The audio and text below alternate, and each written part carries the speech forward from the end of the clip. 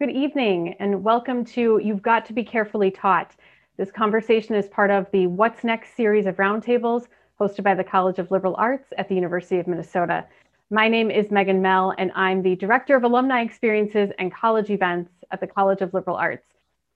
To begin, I first want to acknowledge that the University of Minnesota Twin Cities is built within the traditional homelands of the Dakota people. It is important to acknowledge the peoples on whose land we live, learn, and work as we seek to improve and strengthen our relations with our tribal nations. We also acknowledge that words are not enough. We must ensure that our institution provides support, resources, and programs that increase access to all aspects of higher education for our American Indian students, staff, faculty, and community members. This evening's conversation is part of a series of roundtables to address the important question of what's next for us to eliminate institutional and systemic racism in society. The series seeks to engage experts from the College of Liberal Arts as well as our community. Our moderator for this evening is Professor Rose Brewer. Professor Brewer is an activist scholar, a Morse Alumni Distinguished Teaching Professor, and past chair of the Department of African American and African Studies at the University of Minnesota.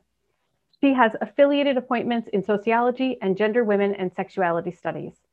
Professor Brewer publishes extensively on Black feminism, political economy, social movements, race, class, gender, and social change.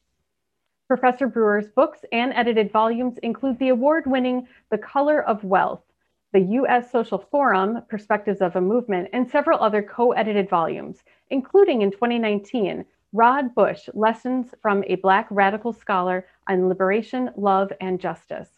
Her current book project examines the impact of late capitalism on Black life in the U.S. Professor Brewer is a College of Liberal Arts Dean's Medalist, a member of the Academy of Distinguished Teachers at the University of Minnesota, a winner of the American Sociological Association's Distinguished Teaching Award, and a Josie R. Johnson Social Justice Award recipient. Professor Brewer is also a founding member of the Black Radical Congress, the People's Strike, and a founding board member of Project South, Institute for the Elimination of Poverty and Genocide. Professor Brewer, thank you for joining us. Thank you, Megan. Had a little bit of a slowdown with unmuting and getting my video going, but thank you for that very warm introduction. I am so excited to be on this Zoom this evening with this most important conversation. I'm just really moved by our frame. You've got to be carefully taught. Our classrooms are where our children get their social lens. And if there's ever a time for our young people to have very critical social lens, we're in that moment now. As all of you know, these are difficult times. They were difficult before the pandemic, the Floyd uprisings here, and this very tumultuous election season. In our conversation this evening, we'll place Black students at the center of our discussion, although the discussion impacts all of our students.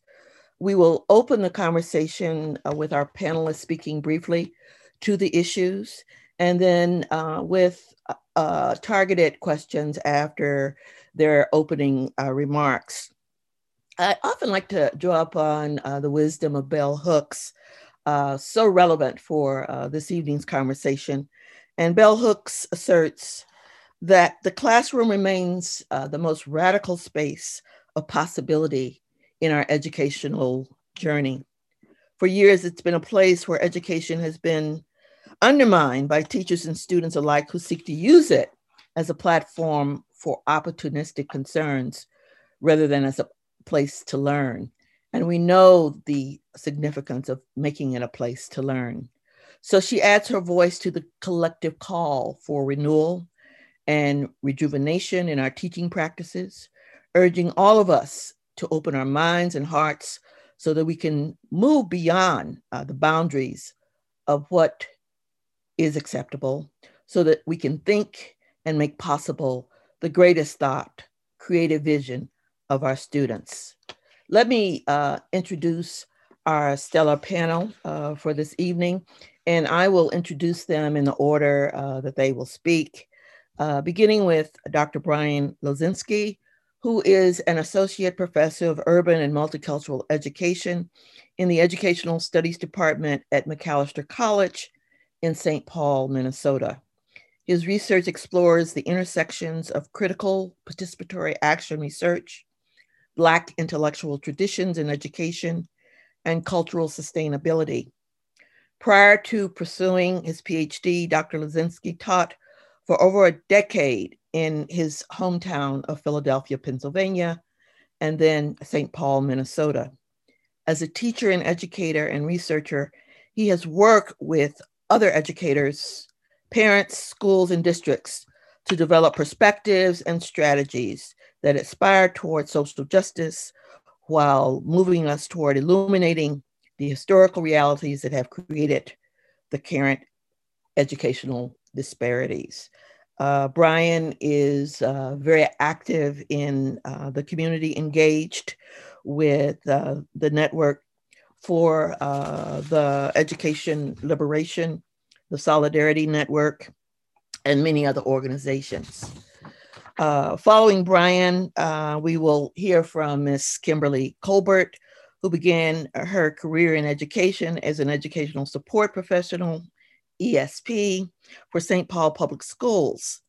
After earning her master's in teaching from the University of St. Thomas, she worked 1 year as a theater specialist in Minneapolis and returned to St. Paul as a high school English teacher.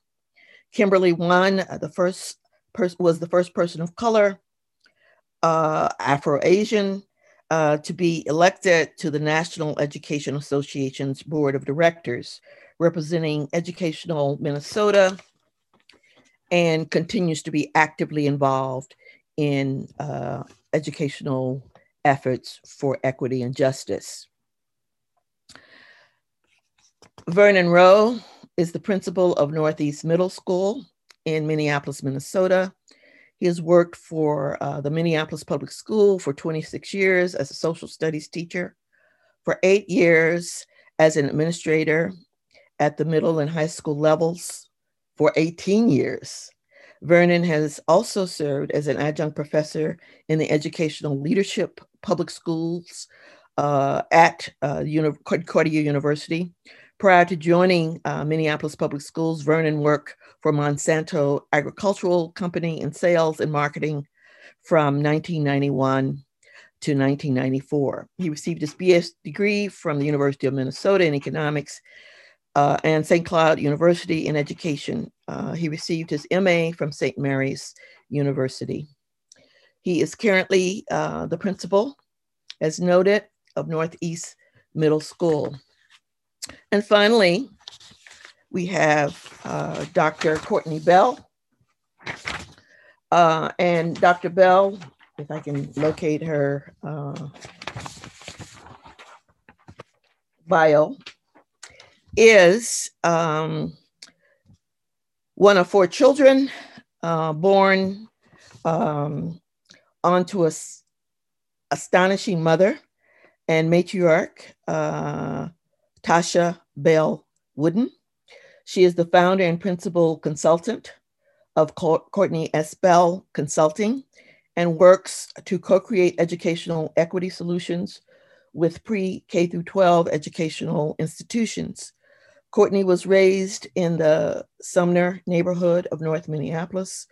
Growing up on the northeast of Minneapolis afforded her the opportunity to attend North Community High School. In the fall of 2007, Courtney went on to attend the University of Minnesota and wonderfully pursued and completed her PhD in 2019. So we have this stellar panel for us this evening. I'm going to turn to Dr. Lozinski and ask him to set the table for us regarding the things that guide this evening's conversation. Brian? Thank you so much, Dr. Brewer. And again, I'm honored to be part of this distinguished panel. And I'm definitely honored to call myself a student of Dr. Brewer, as I know several of us on this panel are. And so, you know, everything that I'm saying is part of the kind of education that I received working with Dr. Brewer. So I'm gonna start my remarks this evening with this, focusing on this idea of what we've been confronting or what we're confronting by asking the question of what did we think would happen, right? What did we think would happen when we've constructed a society that prioritizes profit over all human and non-human costs, that has continued the commodification of our ecosystems, our lands, and continued the exploitation of labor of the vast majority of the population? What did we think would happen when we constructed a school system in every urban and rural setting that would reify and would continue to support these kinds of logic of capital at all human and non-human costs? I think we're confronting the realities of the very natural consequences of that kind of thinking. And if we continue that kind of thinking, we do it to our peril. And so when I look at what's happening with regard to the continued degradation and violence against Black communities, when we're looking at the wildfires and the ecological disasters, when we're looking at rape culture and all of the things that continue to proliferate, and also noticing that this is a bipartisan project, right? And so, although we live in a country that's run by an egomaniac white supremacist, we cannot just put it all on the back of Donald Trump. This has been the deindustrialization of this country, and the disinvestment in communities of color has been going on for quite some time. And so what we're looking at are the consequences of these logics. Now, one thing that we're faced with today is with regard to education specifically, and that is the focus of my own work and my study, is we're focused with education at the threat of harm for all of us and for all of our children. And I have 3 children myself, and these questions confront us, right? What is the risk of an educational project versus the reward? And more, the reward does not seem to be worth the risk. And so I look back to my own lineage and my own heritage, and the experiences of Black folks in this country. And this is not a new question. Black folks have always had to answer the question of what is the risk versus the reward of education. And the reward had to be a causal connection to literal freedom for the risk of life and limb to be worth it. Because we go again back through the histories of Black education. We know, from its earliest moments when education was literally outlawed by state statute, to up through the Jim Crow education systems when Black folks were continually confronted. And we know the Little Rock Nine in their attempt to integrate their high school back in the 1950s was threatened with lynching, right? This continues, and this psychological violence has continued to confront us. So we've actually answered this question about what is worth the reward. And so that's what I want. So I'm going to wrap up my time here, but that is what's still confronting us. And what now we're seeing is the rest of the country has to answer that. And so I would encourage everyone to look to the Black liberation struggle, because that's where the answers to these current questions can be found in terms of the risk and the reward of education. Is it literally pushing us towards a freedom struggle, or is it continuing to oppress us? So I'll stop there because I know I'm at time. Thank you, Brian. Ms. Rowe, share your thoughts with us on this issue, if you will.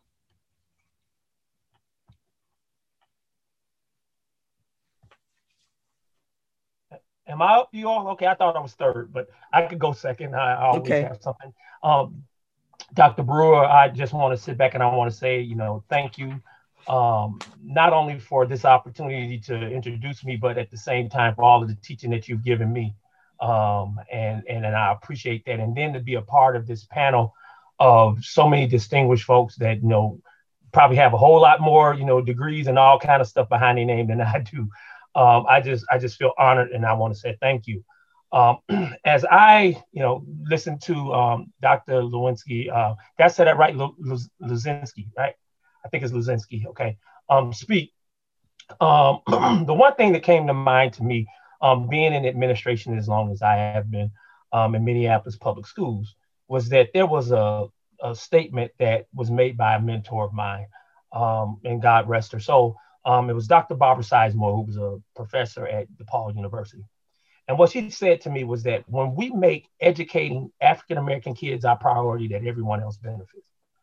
And I've just been in my job in terms of doing what it is that I'm doing. I'm trying to prove that correct. And being the principal at Northeast Middle School, a school, you all, that if you know the history of Minneapolis, there was a time frame that, you didn't have people of color going to Northeast Minneapolis. The bridge of the Laurie Bridge is classified as the longest bridge in the world because it connects Africa to Poland. When you talk about Africa being on the north side, and you talk about, Poland being on the northeast side, and then becoming the principal of a school that still kind of, there's still bits and pieces, these things just don't change overnight, you all, okay? What actually happens is that they're perpetuated, and there's still remnants that come along. Even though things change, the fact of the matter is that, some things stay the same until you actually speak about it. And when you start speaking on it and you start bringing it to the attention, then what actually happens is that it starts resonating with people, and either there's fear or the acceptance, and then you can actually move whatever it is that you need to do. So that being said, I just want to say, I am just happy to be a part of this. And the work in which we're doing at Northeast Middle School is basically trying to make sure that we disrupt that we then start creating things that are relevant and real for our kids, because everybody else is going to benefit. You said, well, Vernon, what do you all do in order to, to do that? Well, one of the things that we do is that we're proud of is that we're the only middle school in the Midwest that teach ethnic studies. Only middle school. Okay. Now that within itself just lets you know that's sad. Okay. But based upon that, we felt as though that our kids need to understand who they are, and we teach it from the perspective of learning who you are. But yet, in terms of struggle, usually struggle brings people together. And I want people to understand that, whiteness is something that America created. Okay. And what actually is taking place is that every person that didn't meet this definition of whiteness had to create their sense of becoming a part of that in order to be able to be accepted. Okay, that's why you see all of these books. Well, how the Irish became white, how the Italians became white, how the Polish became white. Okay, well, here's the interesting thing: you'll never see a book that says back how the black became white. Okay, not gonna happen. Okay, and therefore, what happens, you all, is that we need to teach our kids that, but also white kids need to know this stuff as well. We've connected with the University of Minnesota College Liberal Arts, Minnesota Youth Story Squad. Okay, and what we do is that as a program and as a project, our kids have to do a digital story on a social justice issue, because you got to teach social justice so you'll know what you need to change and be able to understand what it is that you need to change in order to implement the change that needs to happen. So therefore, you all, we're doing those type of things and building those projects. We're making the community connections on bridging things. If we're going to bridge something, we got to take that stereotype of what that bridge is and make sure that we build it. So therefore, I know my time is up. I got a whole lot of stuff I'm going to share with you. So, I'll share it with you all as we go along. Thank you so much. Yeah, Mr. Rowe, it's my bad. You were third, but it was all good. It works out. I got cheated. So, Ms. Colbert, apologies. But let's hear from you. What's on your mind? Hi, everybody. Hey, no apologies necessary. It helps me get my thoughts together to hear my fellow panel members, talk about what is important to them and what they see as important. And Dr. Brewer, I just want to say thank you, and I appreciate you inviting me to be here. I have a lot of admiration for you. I really wish that I would have been able to do some studying under you at some point, but we are peers. And so you came to the U, I think, probably about the same, probably the year or the year after I graduated from the U. So I regret that I was never able to study with you, but thank you for your work. So there's a lot to think about. I mean, I guess from the standpoint of an English teacher, the thing that I talk to colleagues about and pre-service teachers is that I believe that teaching is a political act, period. What you say and what you don't say matters, and it absolutely contributes to the social lens development of our students. And keeping in mind the idea that you know, you have to really balance that idea with your own political agenda, right? I have always been an activist teacher. I shook hands with a white colleague of mine years ago when Lynn Cheney was talking about dangerous educators, and we decided, oh, I like that idea. We're going to be dangerous educators.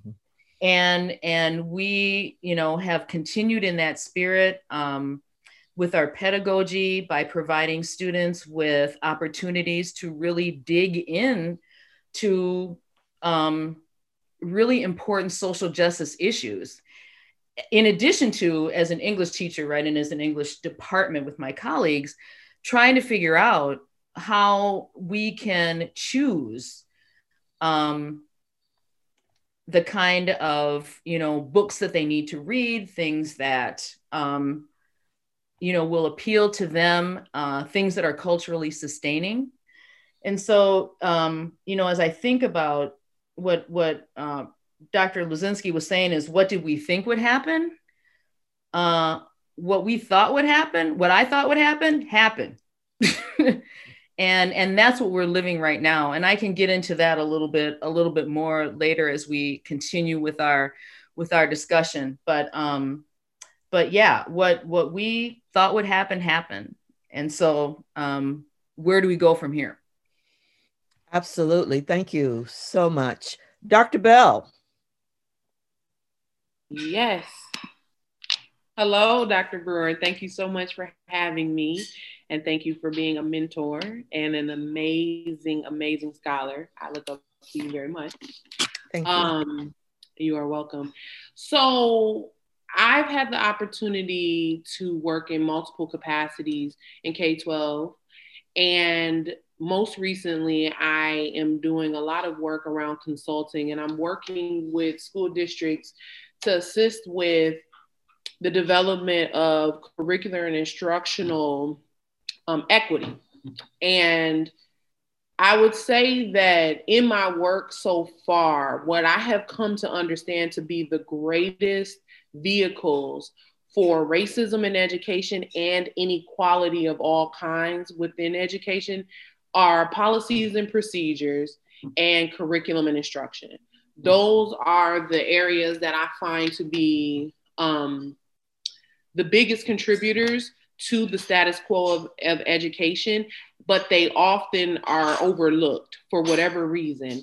And so in my work in consulting, I do a lot of the pushing around the policies and procedures that are often not thought about, but absolutely uphold very racist structures and perpetuate racist outcomes.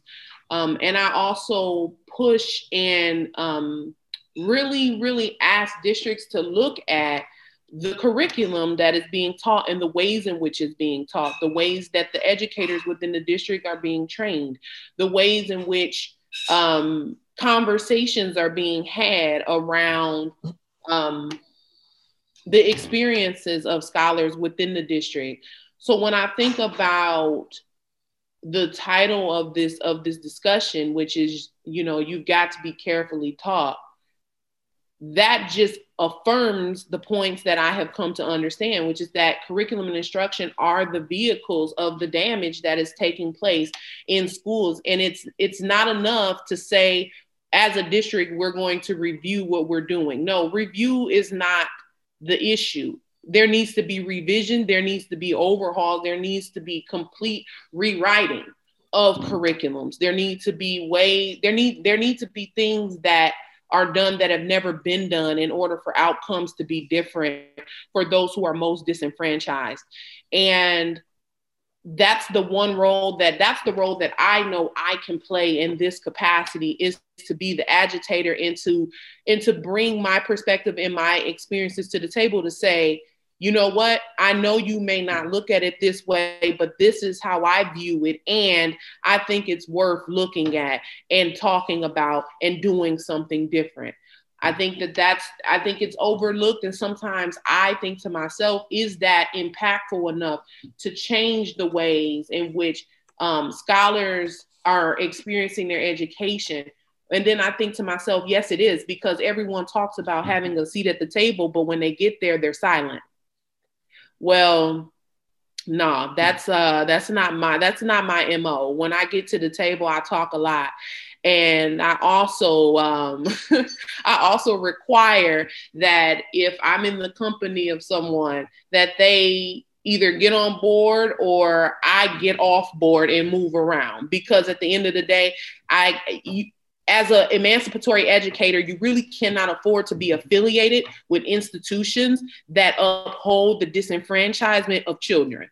And at this point in my life, I'm a free agent because of that. And so that's my 2 cents, Dr. Brewer. Oh, excellent, excellent. We're going to get a little bit more granular with this. And again, starting with Dr. Lazinski, would you speak to the whole struggle that has been going on around ethnic studies in Minnesota, and how some of the successes recently shift the educational terrain for our students? Yeah, certainly. And thank you again to everybody on this panel. I think all of you are just like, all the points you're making are really resonating. In 1920, the Universal Negro Improvement Association and their Declaration of Negro Rights said that every Negro child should be taught Negro history to their benefit, right? Over 100 years ago, and we have not been able to fulfill that one demand, right? And so that's what undergirds the struggle for ethnic studies and for Black educational rights in the context of Minnesota. And so this is not a new struggle. It's a struggle that's been going on in the state I mean, we can point back to 50 years ago with the creation of the Afro Studies Department at the U, and that came out of struggle and protest on the campus, and that the department was created in the right way by merging and bringing in community experts and community educators who had been doing Black educational history and education for decades, right? And so we know that this struggle is protracted, it's entrenched, and it's something that will continue.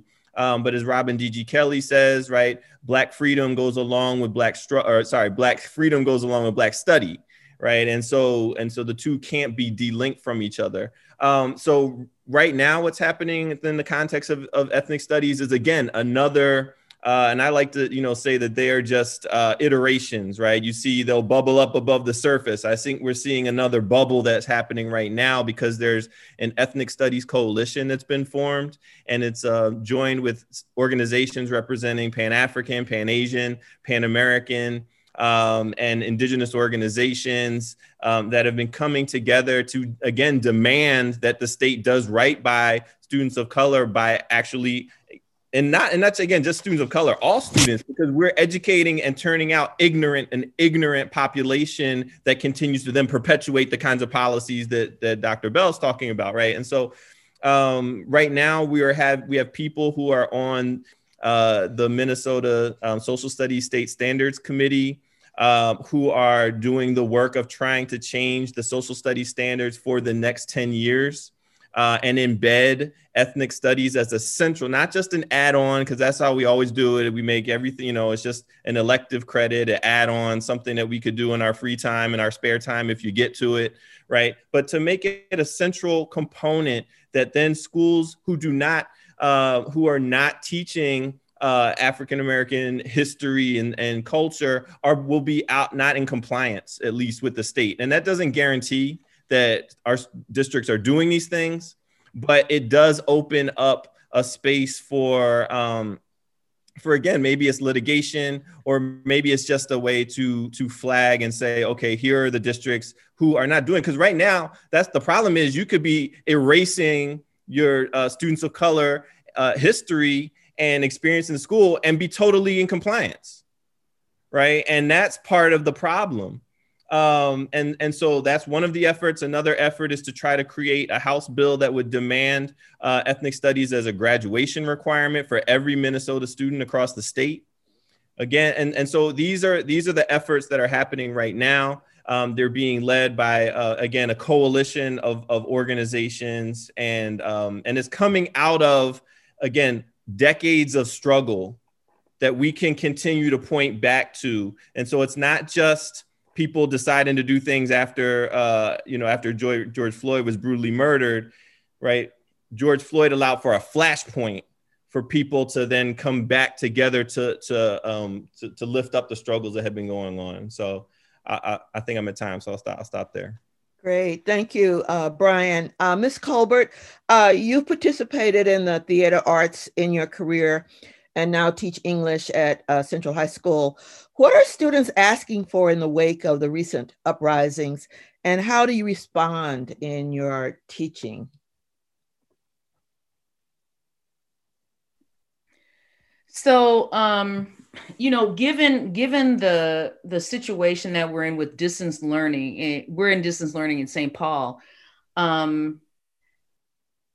Students are not necessarily asking directly right now, but I want to go back to the summer when on Twitter and on Instagram, there were a lot of students who were calling out schools, calling out teachers, and talking about, for instance, my friend's son is like Black at Benilde, right? So there was a real movement of students talking about what is it like to be Black in private and public schools. Mm-hmm. And so while I have not found that my students are directly asking me for things, when I started the school year, I tried to keep in mind that they were asking these things over the summer. And these are not new issues.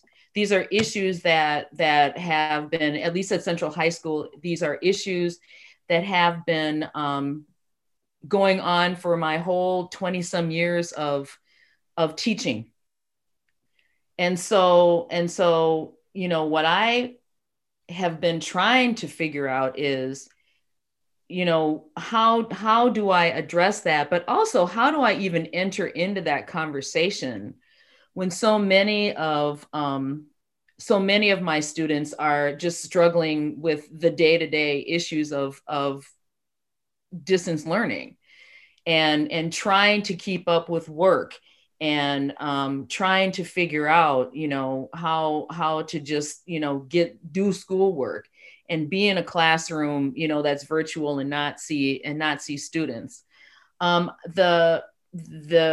think that the solution that or not the solution, but what I have come up with is that the adults really have to have some very good and honest conversations. And as I meet with my colleagues about curriculum, right? Like what we're going to do in our classes.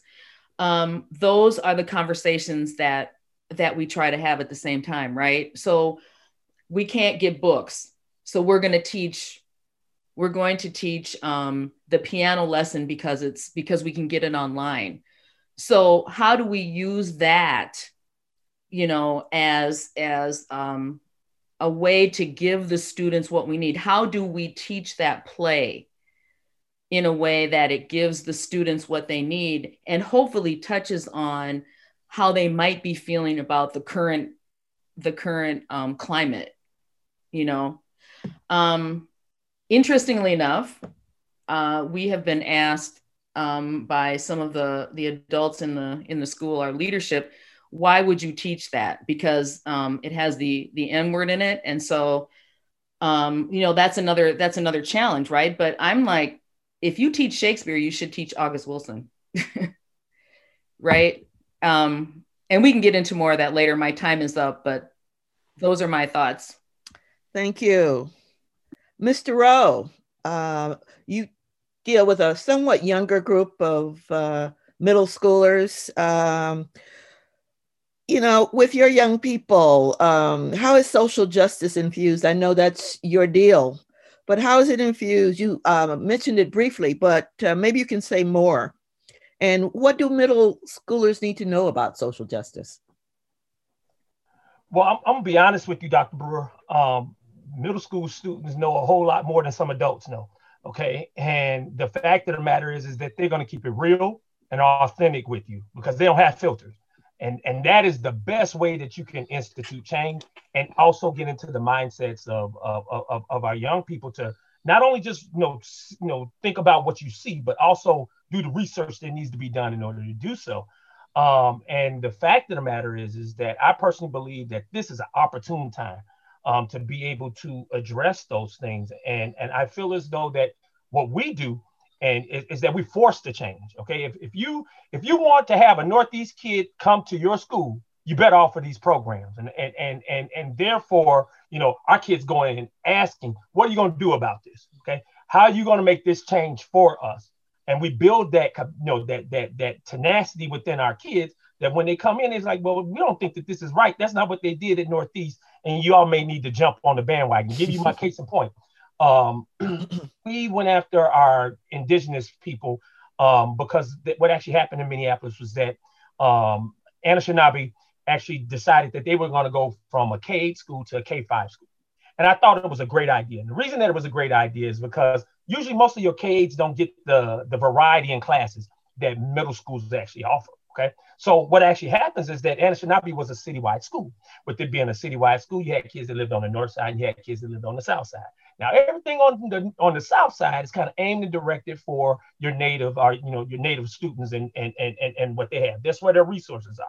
But you go over to the north side, there are no resources. There used to be one that was called Fort Direction, and God rest John Bakanage, who created that, who I actually spoke out and gave people, not only just indigenous people, but everybody that was on the north side, because the north side, you all, is the hub, man. And everybody takes care of everybody there, okay? People can talk about it, but the north side knocks it out the box when it comes to everybody supporting one another, all right? So I just want y'all to understand that. But the fact of the matter was that when we brought our kids over, we had to give them programming. And one of the things that we did was that we said, we're gonna make sure that they have, Ojibwe and Dakota language, so they can get back to the roots of what made them who they were, right? Okay. Well, if you want our students, Edison High School, and you said that you do because that's my feeder school, well, you're going to have to come up with the program. They came up with making sure that there was Ojibwe offered at Edison for our kids that want to practice that, because the Ojibwe language just wasn't for our native kids to service them. It was to service all of our kids. So if you were going to do that, you had to make sure you had that. So we're going to force the change. We're going to continue to force the change. And the reality, you all, is this. Okay, I see that I'm really getting close to my time. Man, I could talk to y'all all day, but the fact of the matter is that when you start forcing the change, things will change for you, especially for kids. And then having kids, give them that voice, and they will make the changes for you as well. So that being said, I'm going to be quiet and let somebody else speak. Thank you so much. Dr. Bell, I'm wondering, you've gone the gamut from K through 12 to college and been an administrator, and now you're sharing your knowledge through consulting. And you referenced a bit of this, but what's the top priority for you regarding educating our children for deep change and ensuring that schools make social justice manifest, not just asserting it, but making it manifest? My number one priority is educating educators who have been miseducated and undereducated. I think that's my greatest priority. As someone who is an emancipatory educator and who practiced in a culturally responsive way when it was not popular, I believe that I have a lot to offer to educators and administrators alike. I think that there's this understanding of the autonomy that educators and administrators have, but it's almost like a popular scapegoat to forget that autonomy.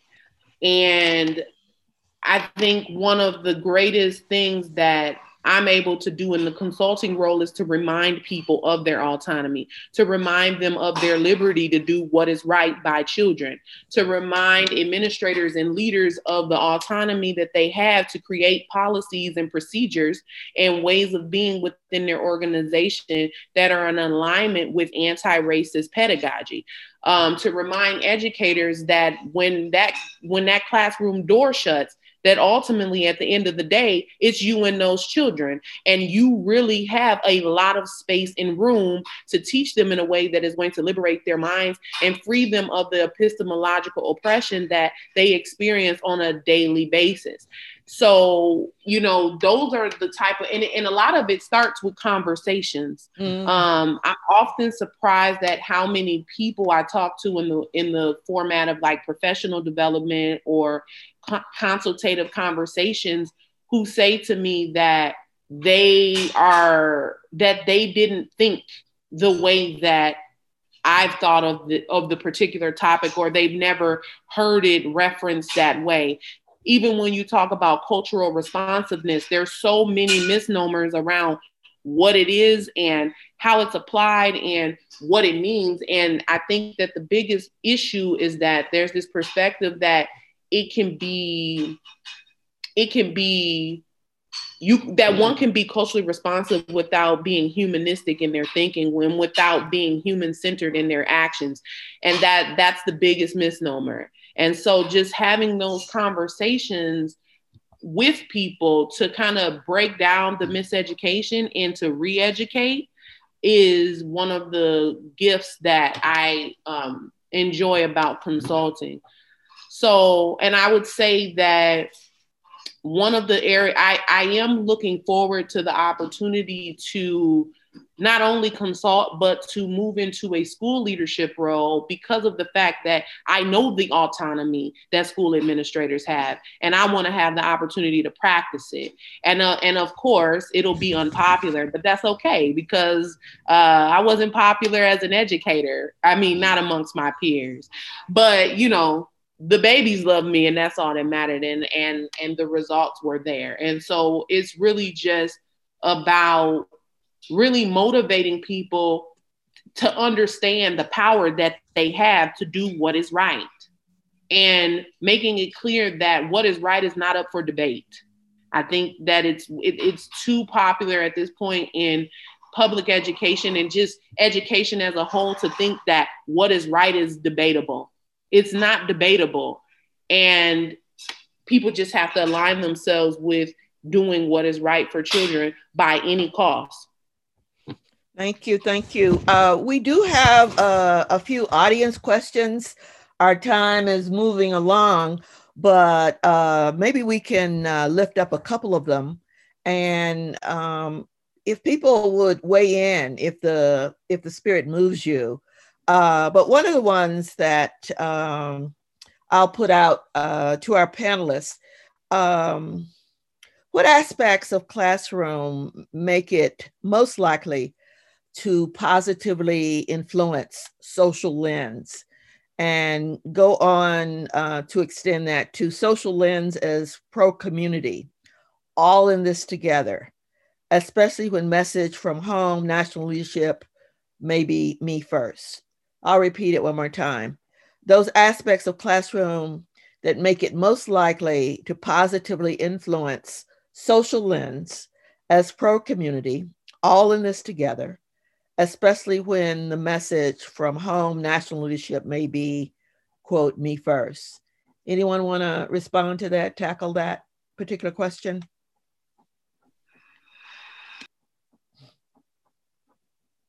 I can, but go right ahead, Dr. Bell. I would say that going back to my point again, is the curriculum and instruction. What is taught and how it's taught are the greatest, I think, two of the greatest contributing factors to developing the social lens of scholars in the classroom. Like literally, you can help. It's because I believe that it's not about teaching them what to think, but how to think. And what you assign, the questions that you ask as an educator, the assignments that you give, the way that you assess the learning of your scholars, all of those are aspects where educators have a lot of autonomy and they can really be very open and student-centered in what they present. And I think that a lot of educators may think, well, how on earth am I supposed to know what is important to my scholars or what they want to learn about? Well, unpopular opinion, you ask them. And then you actually apply what they tell you. And that's what cultural responsiveness is. You put out the call, and when they respond, you respond accordingly. And it becomes a conversation of learning. And I think that so as I said, going back to those 2 points, what you teach, how you teach it, the questions that you ask, and the assignments that you give are really strong vehicles for shaping the social lens of scholars. Mm-hmm. Anybody else want to weigh in on that? I have a couple of more I'll put out there. I'd like to weigh in real quickly and just sort of echo what Dr. Bell is saying, that, you know, as a classroom teacher, I knew early on, plus I have the support of a veteran administrator who was Black, right? But I learned early on that you do what you need to do and you apologize later if something happens. And there, I think that, you know, too many of us who are in the classroom are afraid to do that, right? And I agree, you ask the students what they want, but you are the professional. So, you know, like, read some books, apply what you apply the pedagogy that you're reading about to what they want to learn. And then, you know, teach them, right? Like, guide them through, what does it mean to be a critical thinker? Guide them through, what does it mean to have a voice and put your voice, you know, into your classroom community? Build a classroom community so that you get away from that individualist kind of thinking. I think that you just have to do it. You have to be courageous and do what you know that has to be done. Indeed. I have a multi-part, relatively long question, so I'll break it up. And this also ties into some of the points that have already been made. But given that we may be dealing with the pandemic for quite a long time, how can we shape learning to a more child-centered mode? And I know that has been addressed to some extent. So that's the first part of the question. The fact that we'll likely be in the pandemic for quite a long time, and how can we better adapt the situation to a child-centered mode? Also, how can school buildings be reconceptualized from the current ones whose legacy is when capitalist industrialists imagine a system that would train up a docile workforce to today's need for engaged, participatory, and creative workers? Brian, that sounds like something that you opened up with in terms of really understanding the social system we're operating on.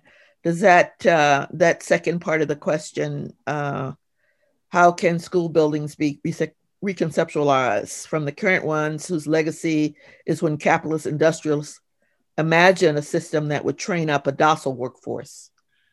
Yeah, and this goes, it goes right back to the heart of Black education, particularly the work of Black women educators like Fanny Jackson Coppin and Mary McLeod Bethune, Anna Julia Cooper, who were arguing back, and this is again over a century ago, trying to create holistic models of education that dealt with both. And we get this false debate of W.B. Du Bois versus Booker T. out Washington about industrial versus classical education, when Black women were actually engaged in doing both, also in the context of political economy education. So Fanny Jackson Coppin was teaching Black women to engage in things that we might consider as like industrial education, vocational education, but she was also teaching them about economics and how to engage in microeconomics, how to, and so we see these demonstrations across time when we look at Black educators. We look at, for instance, folks in like the Georgia Educators Network. These are Black educators who are working across state lines, working across county lines, exchanging curriculum, exchanging ideas, and basically because they were left out of the white unions. Right. And so they were finding solidarity with each other, but not just labor solidarity. They were finding curricular and intellectual solidarity with each other in their projects. And so this is, tied directly back to the previous question about how do we get out of the modes of individualism, but it's also tied, I think, to this question. It does. I don't know. Maybe someone else can talk more to the student center piece, but I just want to put that out there. Yeah, I was gonna call on Principal Rowe. Yeah, I was gonna call on Principal Rowe, especially around this piece.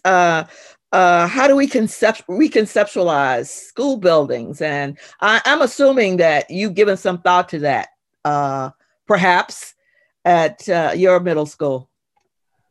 And the pandemic didn't cause it. Okay, I'm gonna be honest with you all. Okay, how we've done education, for so long hasn't worked for everybody. Okay, we know that it hasn't worked for people of color. We truly know that it hasn't worked for African American folks, right? Okay, but the fact of the matter is that it hasn't worked for white folks either. Okay, and therefore, you all, I come from sales and marketing. Okay, so therefore, when you create a situation, I look for the opportunities within that situation. All right, and I personally believe that this is an excellent opportunity for us to be able to revamp and transform what we want to see in education right now.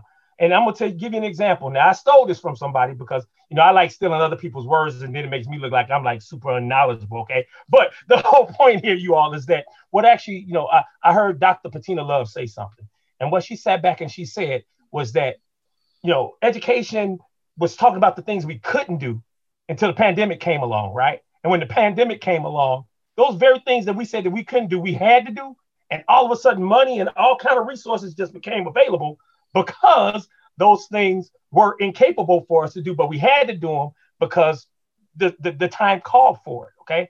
Well, the time has been calling for that we do some transformation. The time has been, has called that, our existing institution of education needed to change. Okay. So I'm one of those that sits back and said, I don't look at the glass half empty. I look at it as half full, but I'm just happy that there's something in it, so that therefore we can start utilizing the things that we need to do. We need to sit back and we need to make sure that we're teaching things from a cultural, competency and relational type of educational, process, so that our teachers will understand that they have a responsibility to make sure that our kids understand what it is that they're presenting, and that things that they present have them in mind. So I'm just looking at opportunities based upon just that we knew well before the epidemic, before the pandemic, but now it gives us the opportunity to be intentional in terms of being able to do it, and for them to take the time to start learning about it from their kids, because the kids can offer you a whole lot of information that you need to get from them, because they're sitting back and they're watching us. So that's kind of like my game plan. Yeah. I think that I kind of answered it a little bit, but I'm just like, hey man, I'm looking at this as an opportunity. Yeah. Miss Colbert, you'd already gotten into some of the challenges around remote learning and that kind of thing. Was there anything about that question that moved you in any way, shape, or form? We're very close to having to bring this to a close, but I'm wondering, did you want to add anything to that? Yeah, I'll keep it quick. Dr. Bell was talking about, doing school differently. And I agree. I think that the whole system needs to be really revamped. It just does. We cannot do school the way we do. And what I have discovered as a classroom teacher is that we have some models that are popping up, as Mr. Rowe said, we have some models that are popping up that can at least maybe get us on the road to something different. At Central, we used to do a straight 7-period day, right? We went from 6 period to 7 period, which cut my classroom time down with my students to 43 minutes. I want more time with my students. Right now in distance learning, I have an hour and 15 minutes. It's once a week, which is not ideal, but it's lovely, right? Like, I have time with the students. And with our office hours, the way we do it, I also then have time for one-to-one meetings. So we are discovering some really good things that I think will definitely help contribute to, better student learning. Whether or not we continue with that, I guess it remains to be seen. Well, I just want to say this has been really incredible in terms of a conversation that needs to continue. I'm hopeful that many of the ideas that have been placed on the table this evening can be followed through and carried through. I know work is already beginning in that direction, and maybe we can reconvene again for a part 2. I don't know how to show deep appreciation on Zoom, but for the listening audience, for the viewing audience, can we give our panelists a Zoom, I don't know, a Zoom appreciation for their commitment, appreciation for their creativity and insight, appreciation for being there for our young people. We certainly have a road ahead. And as Dr. King said so eloquently, there are going to be some difficult days ahead, but it's going to take all of us to do what we need to do for our students, for this society, and for the planet. So thank you all so very much. And I'm going to turn it back over to Megan, who I believe is going to close us out. Yes, and thank you so much, Professor Brewer, and to all of our panelists for joining us tonight and engaging in such a wonderful and really thought-provoking conversation. And to everyone watching online, over 100 of you tonight, thank you for joining this roundtable event. I hope you're signing off inspired to take action and just move forward. And this event has been brought to you by the College of Liberal Arts, where we are reimagining the 21st century liberal arts experience. As a diverse, energetic community of students, faculty, staff, alumni, and donors, we seek to make a difference at home and throughout the world. And together we are shattering expectations of what a liberal arts college can be. The upcoming What's Next Roundtable will be held on December 3rd at 12:00 p.m. Central Time, and we'll discuss transformation in policing for Minneapolis. You can learn more about this event at z.umn.edu/CLA What's Next, all one word, no apostrophe. So thank you so much again for joining us. Thanks to Professor Brewer for moderating, and to all of our panelists. Stay well and have a wonderful evening. Good night.